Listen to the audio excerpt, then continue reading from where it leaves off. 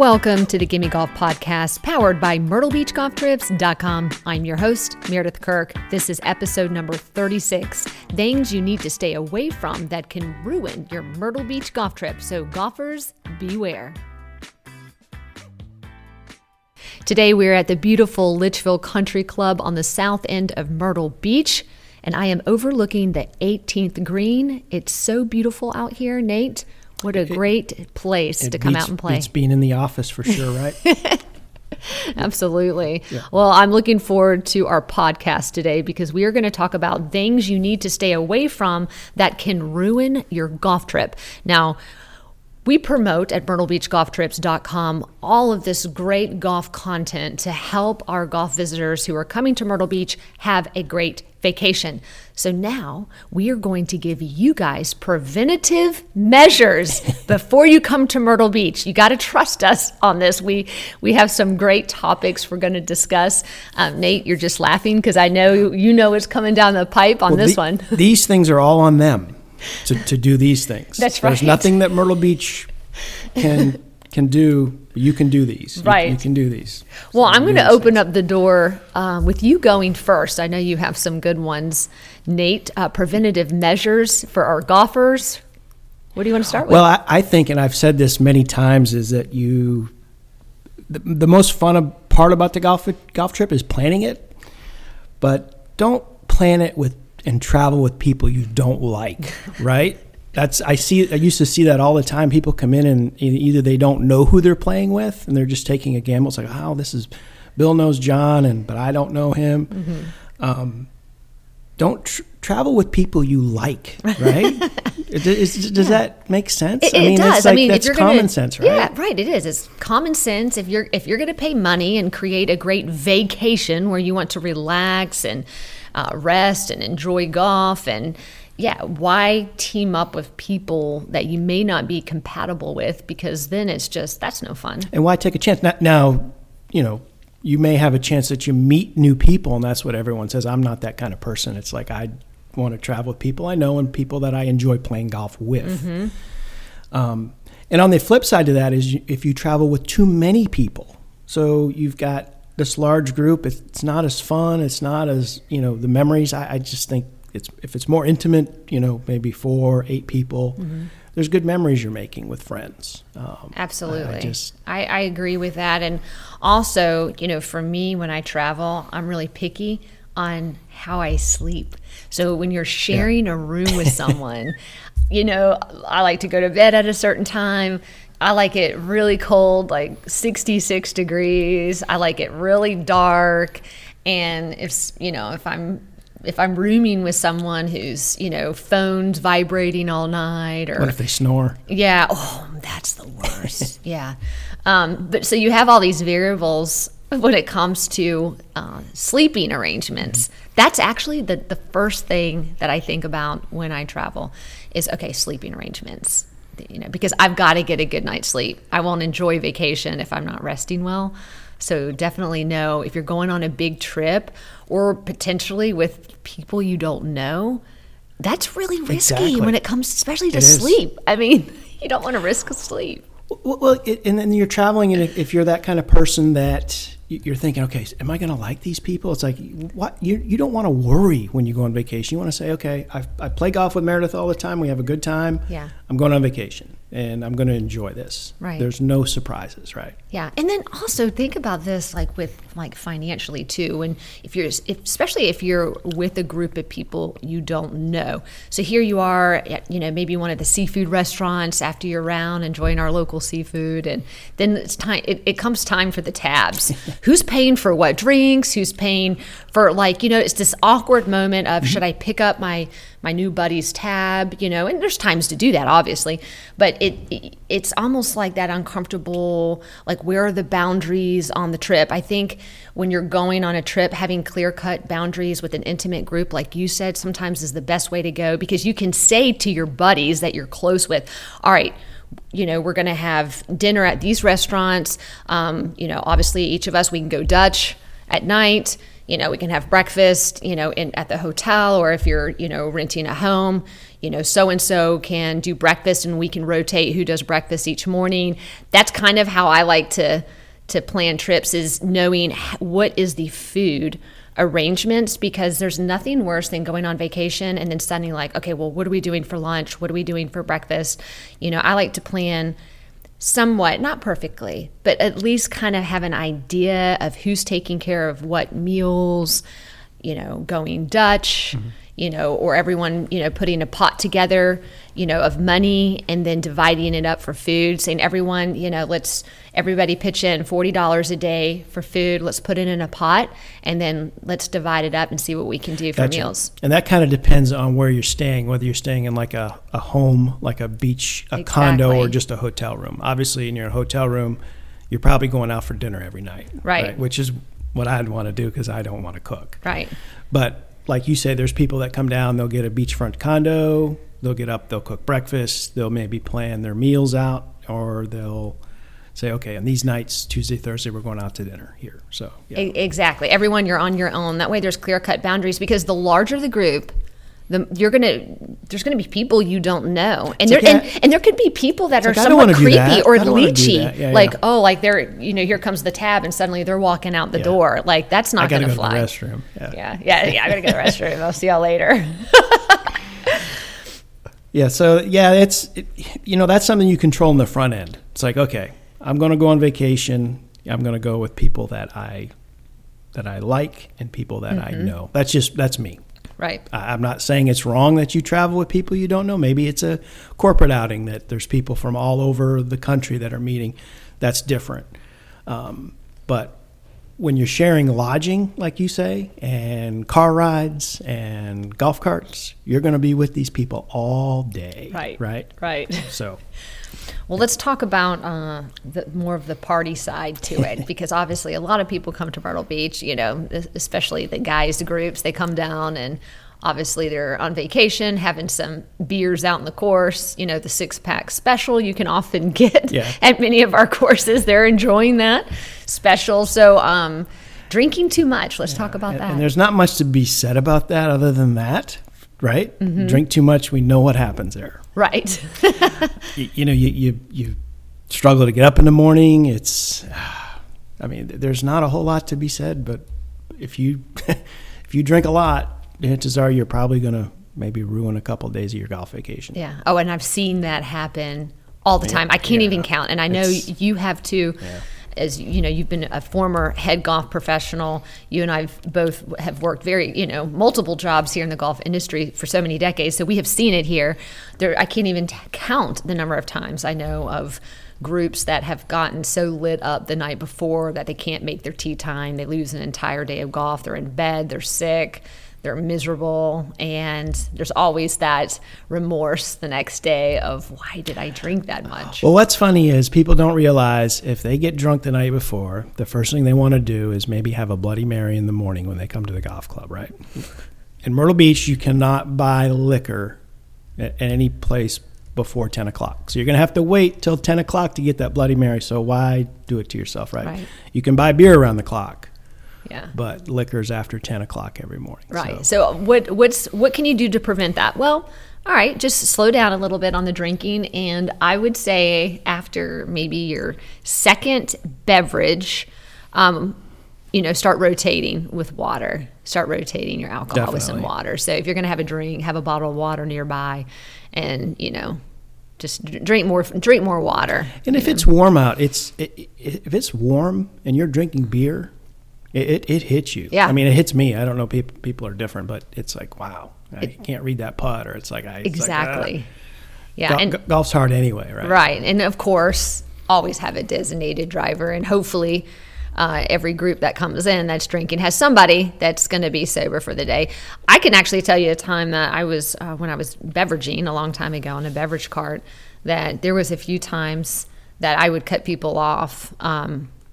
There's no way I would serve alcohol to someone, and I wasn't rude about it, but I would say to the buddies, if I saw someone truly intoxicated, which I have seen out in the course, I would just say, I'm uncomfortable serving this person. I would always ask, is there somebody going to be driving him home? If not, we can call a cab here at the golf course. And there's actually times that I've called the pro shop, being on a beverage cart, have contacted the pro shop and said, hey, there's a guy out here getting ready to finish. I think they're going to need a cab. And most often, most of the guys will cooperate. Usually they're so drunk, they're laughing about it, and they go in a cab, and then they have to come back to the golf course the next day to pick up the car, which is another pain. Yeah. So it's not worth it. And you've forgotten the whole day. I mean, right? If you get drunk, if you get that drunk, you're probably blacking out, I would imagine. Yeah. So just go easy on the alcohol, add some water, make sure you eat food when you're out on the course, absorb it a little bit, have a good time, but use precaution on that because it can literally ruin your golf trip. Yeah. I guess some people do it because they don't get out too often, right? Right. Yeah, they're probably just like binging, like, oh, I haven't drank like this in so long, and then bam, it just hits them. There's times it reminds me, some of the guys that come in, that it's like kids going to college. It's like, this might have been what I was like when I went to college. Right? It's like you're 50, 60 years old. So, right. Yeah, it's funny. But then I come across so many groups that come here on, and they're non-drinking groups. I know a lot of groups that come out, different church organizations, different groups that come and they're not drinking. They have a great time. So you don't always have to drink when you come to Myrtle Beach, but if you do, drink wisely. Exactly. Drink wisely, because it will ruin your trip. Another thing that I don't like is, if I go on vacation and I play golf, I don't want the pressure of performance. I always talk about this. I guess it's because I'm an LPGA teaching pro and I've been in golf so long. Been there, done that. Been there, done it. I want to play well. When I play with people, I want to play well. This is what I do. And there's always this performance issue that comes up, especially for me. So I could be a little, biased because I'm saying this, but I like to know what's going to be the format, and it has to be fun. Like if I go on vacation, if it's just intense, no flexibility, yes, we're keeping score and it's going to be super competitive, I actually don't like that, because then I have to get into, for me, it's my competitive performance mode where I'm really focused. I'm truly thinking about every single shot. There is the golf that I like to play on vacation, which is more mindless. Not that I'm not going through my pre-shot routine, not that I don't care about the shot, but it's less effort. There's sometimes I just don't want to think about my swing. I don't want to think about, okay, I've got to go through my pre-shot routine, boom, boom, knock every single point out. I just want to get up sometimes, and have a very brief, short pre-shot routine and just go have fun and play with some music on, some music playing, and just kind of a very low-key environment. And if you're with people, and I have been on trips like this, where people are just so like, yeah, we're keeping score. It's like, it's so intense. I'm like, I just want to enjoy this new course that I'm playing, or I just want to enjoy being out here. So, you've got to play. You got to know what type of games that you're playing. Maybe on the first day of vacation, you can just have a relaxed round where, if you want to keep score, great. If you don't, you don't. You're just with a group of people. Everybody can do their own thing. And then maybe on the second day, it's like, all right, let's have a little game here. Add some skins. Okay, we'll do that on the second day. But whatever method, however you want to play, whatever game you want to play, it's got to be fun. Because if it's not fun, if it's performance, I'd rather go shopping. I'd rather go shopping on vacation at that point. I agree. Just play and have a good time.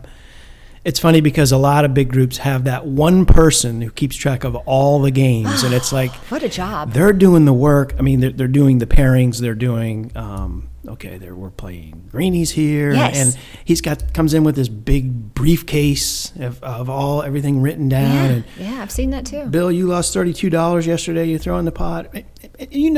Probably these large groups. Let's just take a group of 8. Probably there's at least 3 people in that group that really don't want to play those games. I would probably be one of them.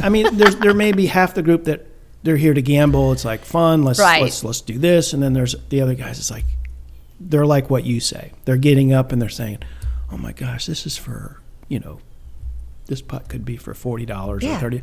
Yeah. So it's funny to see the different dynamics of the groups that come in. Right. It's like you could do a case study on. Right. And when you're out on vacation playing different courses, I like to talk. Like I use golf to socialize. So whoever I'm playing with, I'm not just talking about golf, I'm talking about life, whatever's going on in life, what's going, there's like, it's hanging out on the golf course. And that gets back to playing with people you like to play with, right? Exactly. Yeah. And I'm not saying people are going to say, oh, he's a grump, but it's like, it's okay to meet new people. I agree with that, but you're going on a golf vacation, right? Right. So, have you ever seen those large, or I know you probably have, the large groups come in, and then, like you said, there's that one guy who does, he does all the organizing when it comes to the games, but then there's the guy that also does like the pairings. Could you imagine? And then in the group, there's always those few people you don't want to be paired with, but somebody else has control of the pairings. Yeah. And the whole time on your vacation, which you're paying for to relax, you're going, I hope I don't get paired up with this person. Again, they talk too much, or they do this when they're playing golf. It annoys me. Who's in control of that? You're left in the wind on this. Yeah. It's exact. I mean, it just gets back to that, right? Right. So, it does. You're totally right. So you nailed it, Nate. You have to enjoy who you're playing with. Know who you're going with. Yeah. Know your sleeping arrangements. Know your food arrangements. Just have a general idea. It doesn't have to be perfect, but just like a little, skeleton of what your trip's going to look like. But here's the other point. Here's something else to think about. So you think you know these people, right? So you may only play golf with them once a week. You got to make sure you like them, because you're going to be with them morning, noon, and night for 5 days. Mm-hmm. Right. Right. So it's different than just playing a 4-hour round. So make sure you like the guy or gal you're coming with. Right. It's like, because you're with them in the car, you're everywhere with them. Right. It just gets back to that. I know I've said that, but that just means a lot. Right. So let's talk about geography and logistics of the golf trip.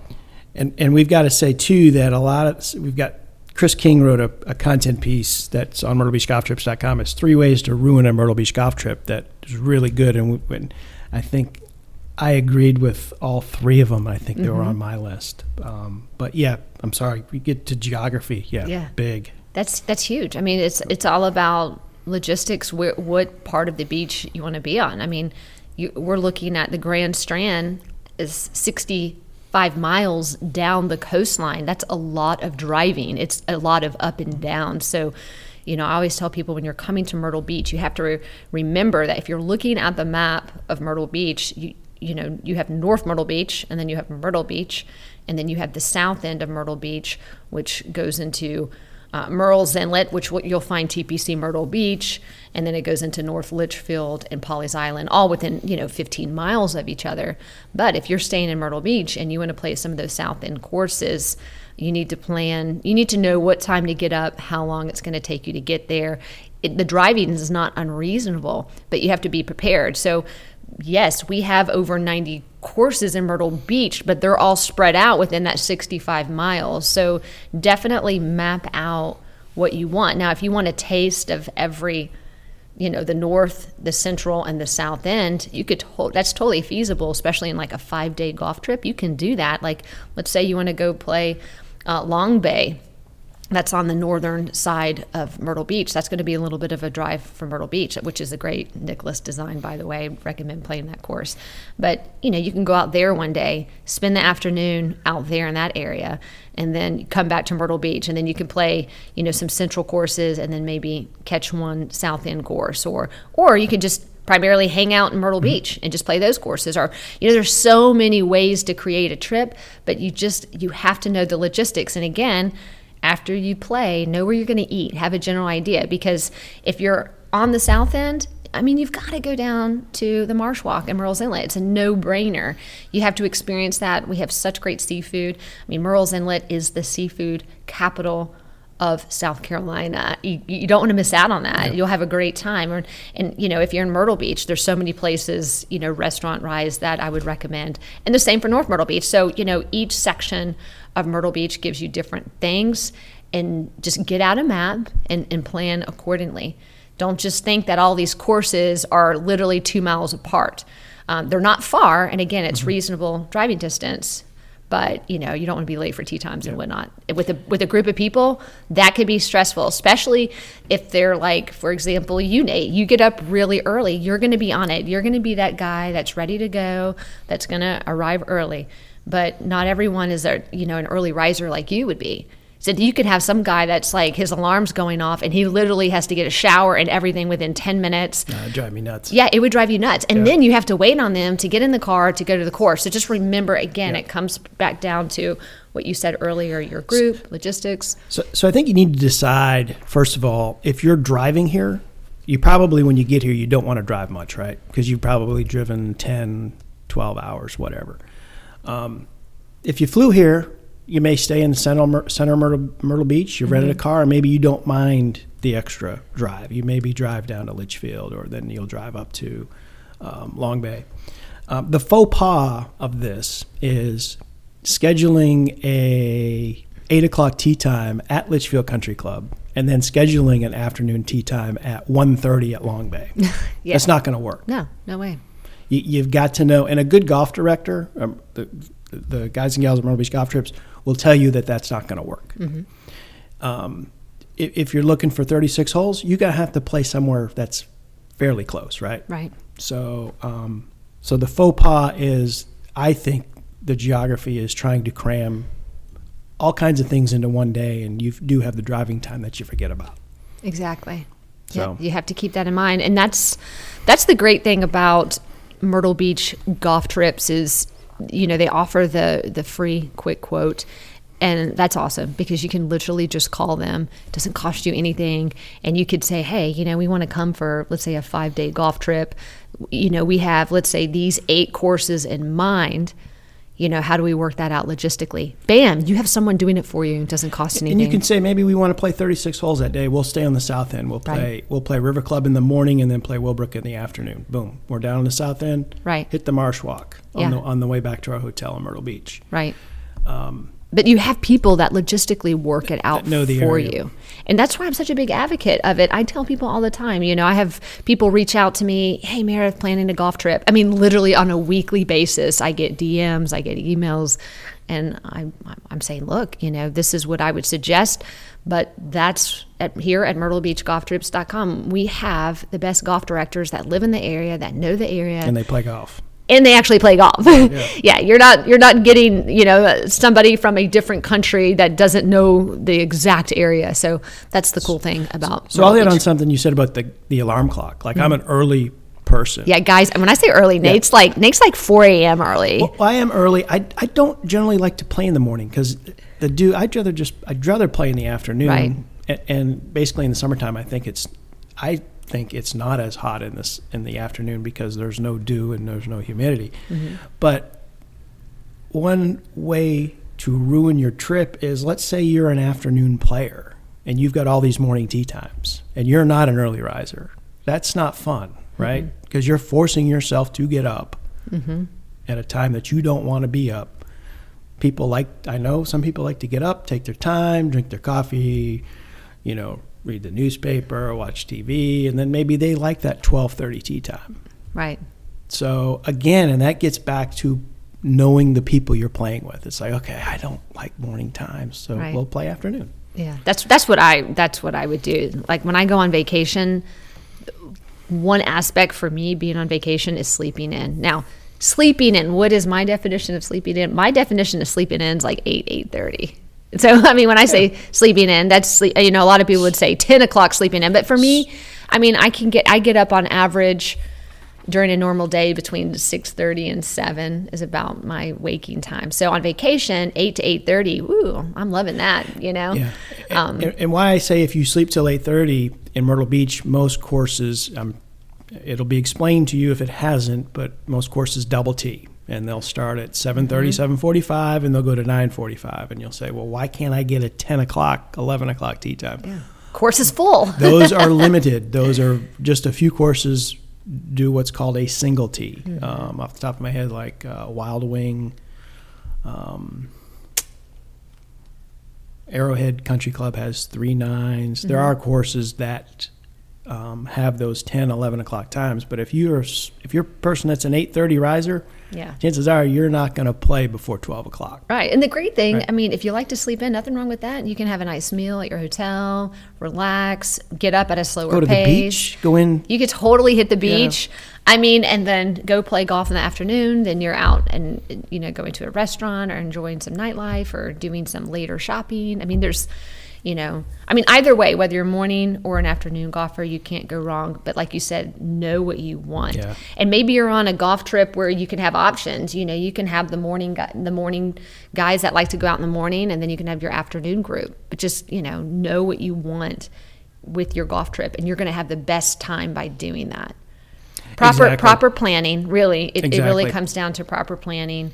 Even if it doesn't have to be perfect, and you don't have to have every single gap of time filled, but just have like a template, a little skeleton of what your trip looks like, expectations, boundaries.